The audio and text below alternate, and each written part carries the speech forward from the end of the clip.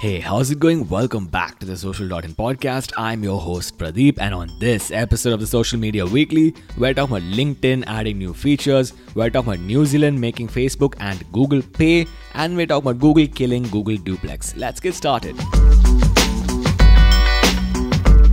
So for our first story, we're talking about Google killing Google Duplex for the web. Surprise, surprise. I think every day Google just wakes up and kills one of their products. That's their thing now. Anyway, Google Duplex for the web was launched in 2019 and it was supposed to help you book movie tickets by parsing various websites and using artificial intelligence. Now, Google Duplex will be shut down by the end of 2022. Why? Because it's costing Google way too much to use their AI to parse various websites and give you that additional service. For our next story, we're talking about group chats getting end-to-end encryption, but only for Google Messages.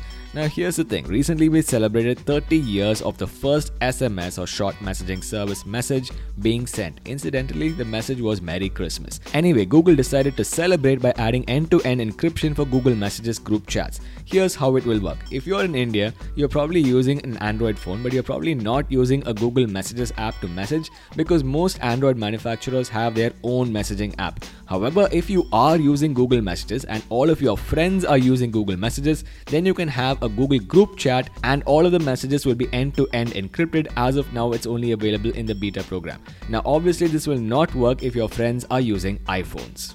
For our next story, we're talking about LinkedIn adding 3 new features to Pages. Now, LinkedIn is one of those apps that's quietly making new changes and no one seems to be paying it any attention. That's a good thing, I think. Anyway, LinkedIn is adding 3 new features. The first one is newsletters for Pages, allowing you to better create and publish and get users for your newsletters. The second one is Product Showcase, which will basically allow you to add products to your pages. These products will be searchable by product, by category, or by company name. And the third one is Competitor Insights, giving you insights into what your competitors are doing on LinkedIn. For our next story, we're talking about Apple's Tim Cook and Elon Musk of Twitter meeting. Now, here's what happened. Last week, Elon Musk was making a lot of brave noises about getting out of the App Store, but I think basically Twitter would not survive if they got booted from the App Store. Why would they get booted from the App Store? Well, they don't have a content moderation policy. Now, Apple, for its part, if they did boot Twitter, would face a lot of criticism because they are a content moderation monopoly. Anyway, Apple will give Twitter a lot more leeway than they gave an app like Parler.